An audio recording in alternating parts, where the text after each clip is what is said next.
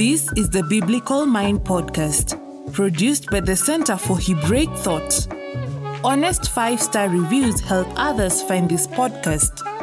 Visit the magazine at thebiblicalmind.org for articles and videos that explore the deep structures of Scripture. I would say myself, I grew up here in the Congo. I lived through what we usually call the time of wars in the Congo, starting from the time when we had the genocide in Rwanda. So that's when we started having wars here in the Congo. So 1994, 1996, until 2005, 2006, we were living through the war here. So for me, these were very important years in my life because I was born in 1981. So 1994, I am 13. So it means that these days I am being shaped by a lot of things happening in my experience as a teenager, as a young man. So during that time, we experienced uprisings by some people who thought they were going to offer freedom to the people. So these wars were characterized by mostly, as you would expect, extensive violence, where you could see people being killed in your presence. So for me, that experience is determinative in whatever I do. Whether I study or do anything, I almost always start with that experience of the war.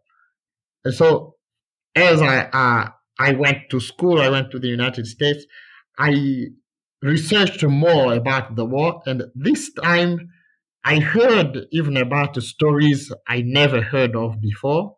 I think stories with more violence than I had myself experienced. So until now, I think things have improved a little bit on the political side, and yet a lot of people are still living with those scars. Especially in the eastern part of the country, you find a lot of destroyed families, destroyed lives of individuals. So this is how I can describe the general context in which we are working now, where I work as a Catholic priest and as a university professor. So I think this is in a summary, what I can say about our context here in the Congo.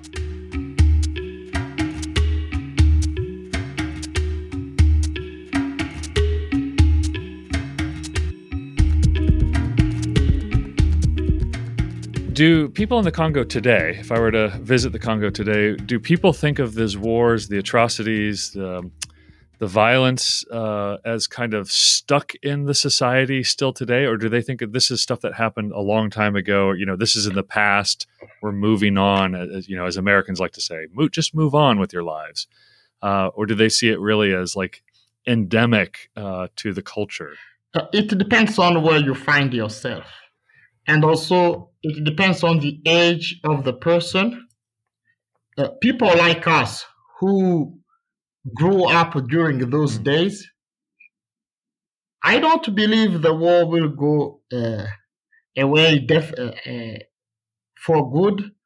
I'm always expecting it to come back. And my experience with people who had bigger scars than me, myself, I think they still believe the people who killed their family members, the people who destroyed their lives, they are still around. Even when they see that some of those people were put to jail, some were killed, but it is still difficult for them to believe it's gone. So a lot of things people do are somehow shaped by that experience. They act often making a reference to what they lived through during the wars. So I think we see that in some places in the country, the war has ended. In other places, it is going on because we have militias everywhere, especially in the eastern part of the country. I think you were in Kenya, so the parts that are near Rwanda, Uganda, Tanzania, those places are still very difficult. We have militia in many villages, and almost every day you would hear that they killed 2 people, 10 people, 100 people. So it is difficult in the Congo in general to believe the war has ended, or even to think we are in a very secure situation. I think most people are still living in that insecurity. So that the war has created this kind of general anxiety, and I think it's extremely difficult for someone from the West to understand, especially from America, where we had no internal wars in the last 150 years, 170 years. It's very difficult for us to understand what it would be like to live side by side with the families of people who may have committed crimes against us or may have done some of the worst things humans do to other humans. Can you help us to even imagine how this works? How do people live in the same context with one another where these things have happened?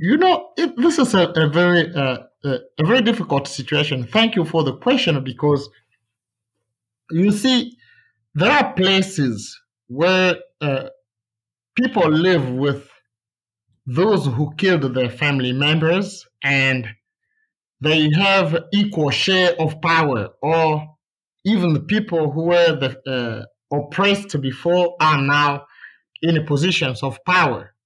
But in Congo, the situation is very different.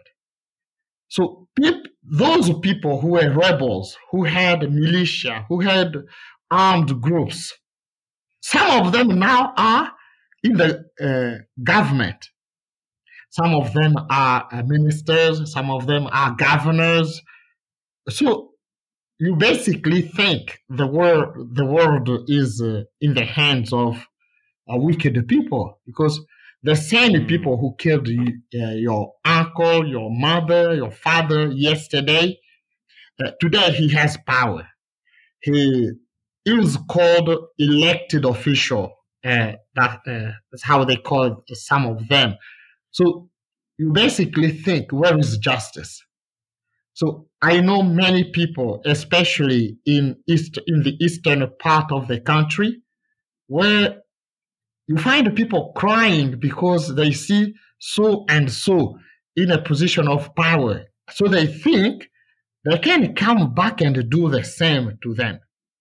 So in Congo, the situation is not that the former oppressors have now lost some power. I think what we called the end of the war was a situation of negotiation between the people who were fighting between each other. So now they decided to share power. So sharing power does not help the former victims or the families of the victims.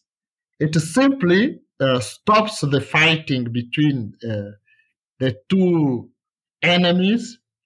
But then those who were the innocent, who were suffering, they have nothing.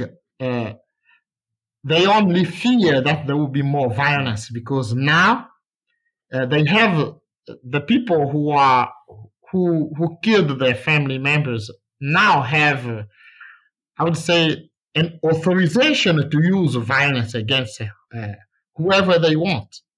I think this is how people live in Congo. Forgiveness, I don't think many are still ready for that. I have gone through many places. Sincerely, many people don't think about forgiveness because they want justice against the people who did evil things against their family members. So I think this is where we are now. My experience when I met some colleagues or teachers in the United States, we like speaking about reconciliation, forgiveness. And my experience here is that the word reconciliation, forgiveness, in many places, in a lot of families, people are not ready for that. They still want justice because they see the same people who were called rebels yesterday, they have power. They become, some of them are even ministers of justice. So how are they going to enact justice if yesterday it was they who killed the people? So I think in Congo we are in a very complex situation. That's how I can put it. And you're a Catholic priest. You work in the Congo. You teach in the Congo. You have your PhD from Duke University in the United States, which I want to come back to your experiences in the U.S. in a moment. But how do you think about forgiveness alongside people who've suffered so greatly and people who've suffered under the hands of illegitimate terrorizing that has become legitimated governors? So, yes, I think as a Catholic priest and as a biblical scholar, I think we will need to revise the way we teach or we speak about forgiveness, especially in a place like this, where forgiveness does not necessarily require that the person who did something wrong pay you back or does something to repay. I think so. Here you look at what happens, especially in the prophets. You see, often with God, the people have sinned. They have done a lot of bad things. It's rare for God to say, well, now you deserve it. You deserve forgiveness. I'm going to forgive you. Often it is unexpected. When you think God is going to destroy more, He's going to end the nation. And He says, well, I'm going to forgive them. You look at the book of Hosea. You would say, well, these people have not done enough in the terms of repentance or the returning back to God. But then you see God saying, well, I'm going to forgive you because I am God. I think for me, this is a good image for the people to realize that the people we need to forgive are not necessarily those who deserve it. Because God does not do that always with us. God's forgiveness is before even our sins. He accepts that He can forgive us. And then sometimes, even when we don't ask for it, He does. God forgives us. So I think here in the Congo, we need to look at forgiveness as not a reward for somebody who did something good, but forgiveness as a decision the person who forgives makes in order to free himself from the grudges, from the pain of carrying around an ugly past. However, we cannot make it this easy. We cannot simply say, please forgive them, please let them go along. But I think we need to be realistic about what is happening and to show people that holding on to the past that is evil is not helping the community. It is simply helping the people who wounded you to keep you more in the wounds.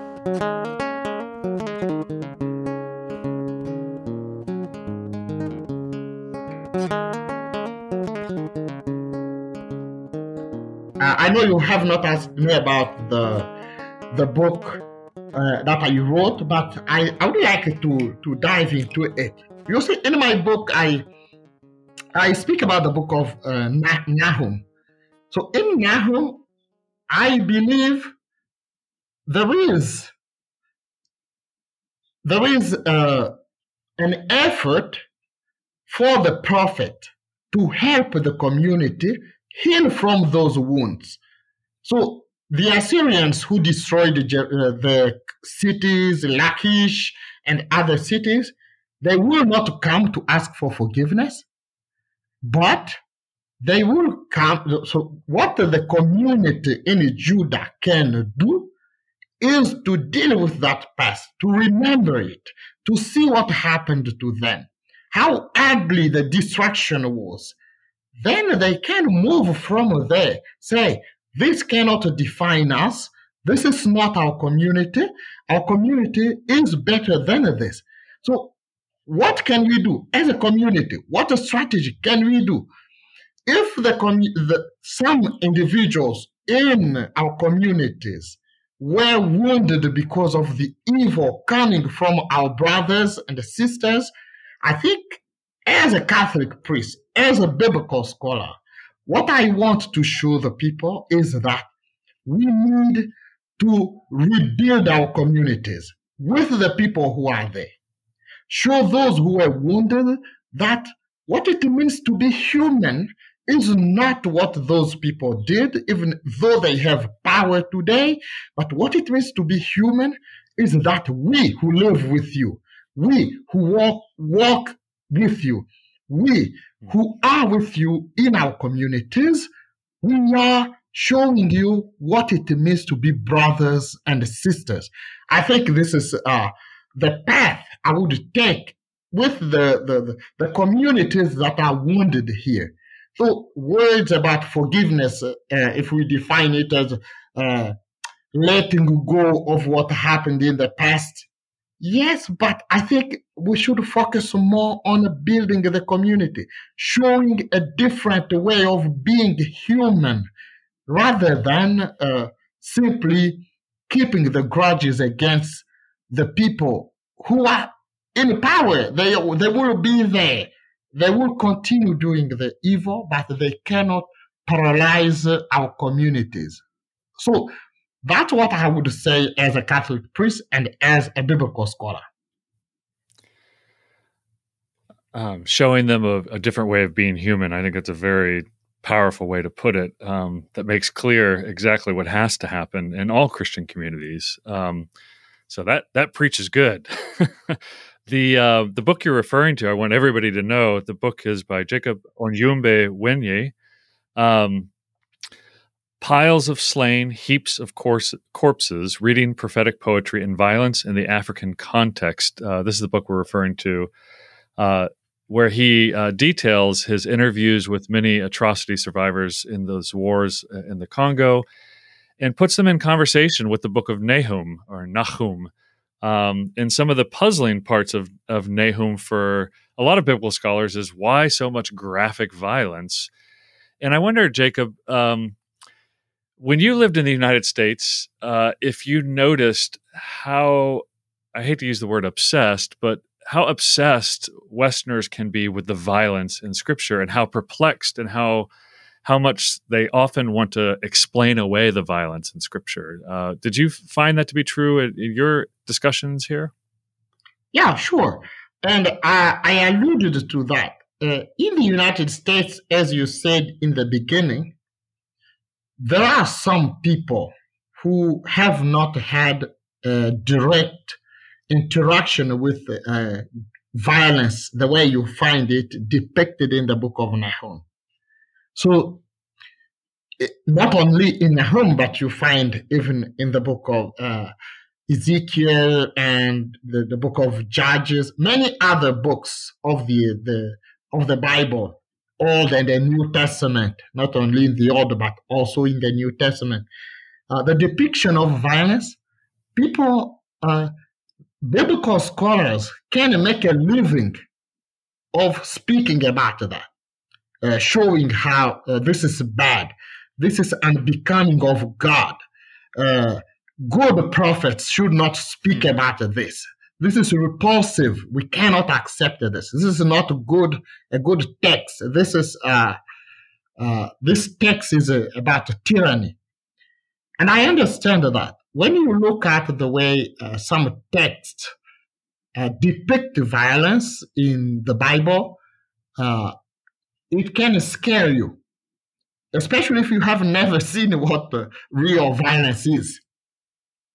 But here in Congo, it does not mean we don't take it seriously the way people are repulsed by the violence in the biblical text. But sometimes we look at a book like where you find God is taking vengeance, like in the book of Isaiah. And you say, this is good. Like people who have lived through violence, they say, yeah, we know the victims of violence, they suffer a lot. And sometimes you want God to be more violent than the oppressor. But in the United States, you also have a good system of justice.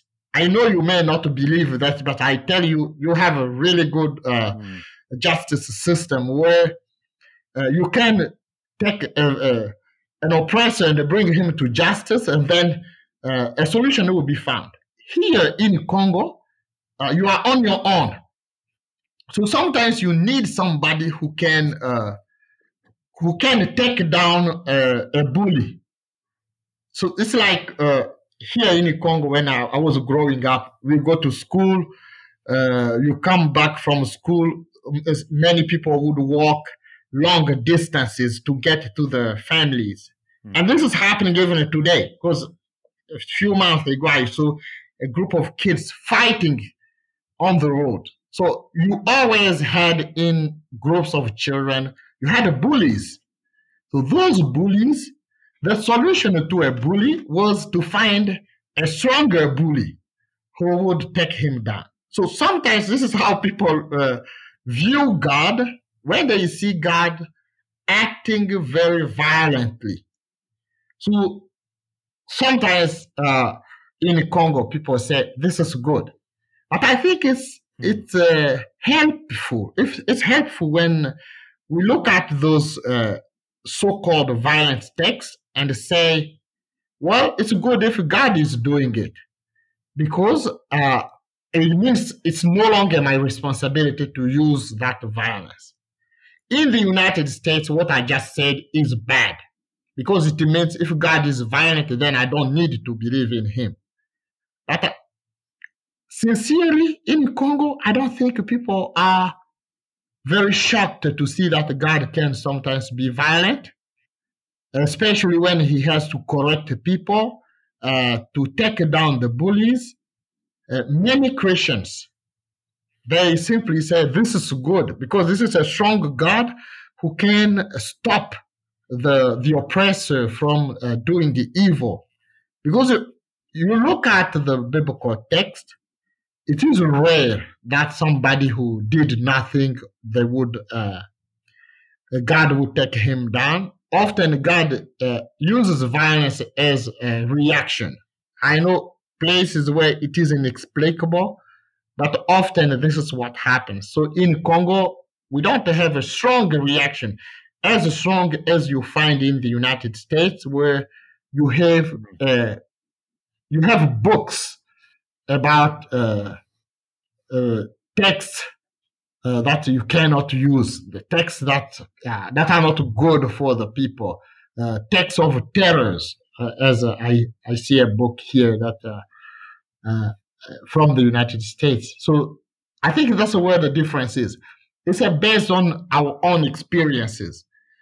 In the United States, probably you don't need that image of God because you have a justice system where you can put people in jail and they will pay for the evil. But here, you're on your own. You simply wait that God may do something to end the violence. So I think that would explain why here people like not tolerate that image of God. Dr. Jacob Onyumbe Wenyi, thank you for your scholarship and thank you for your wisdom. You've been listening to the Biblical Mind podcast, exploring the deep structures of Christian scripture.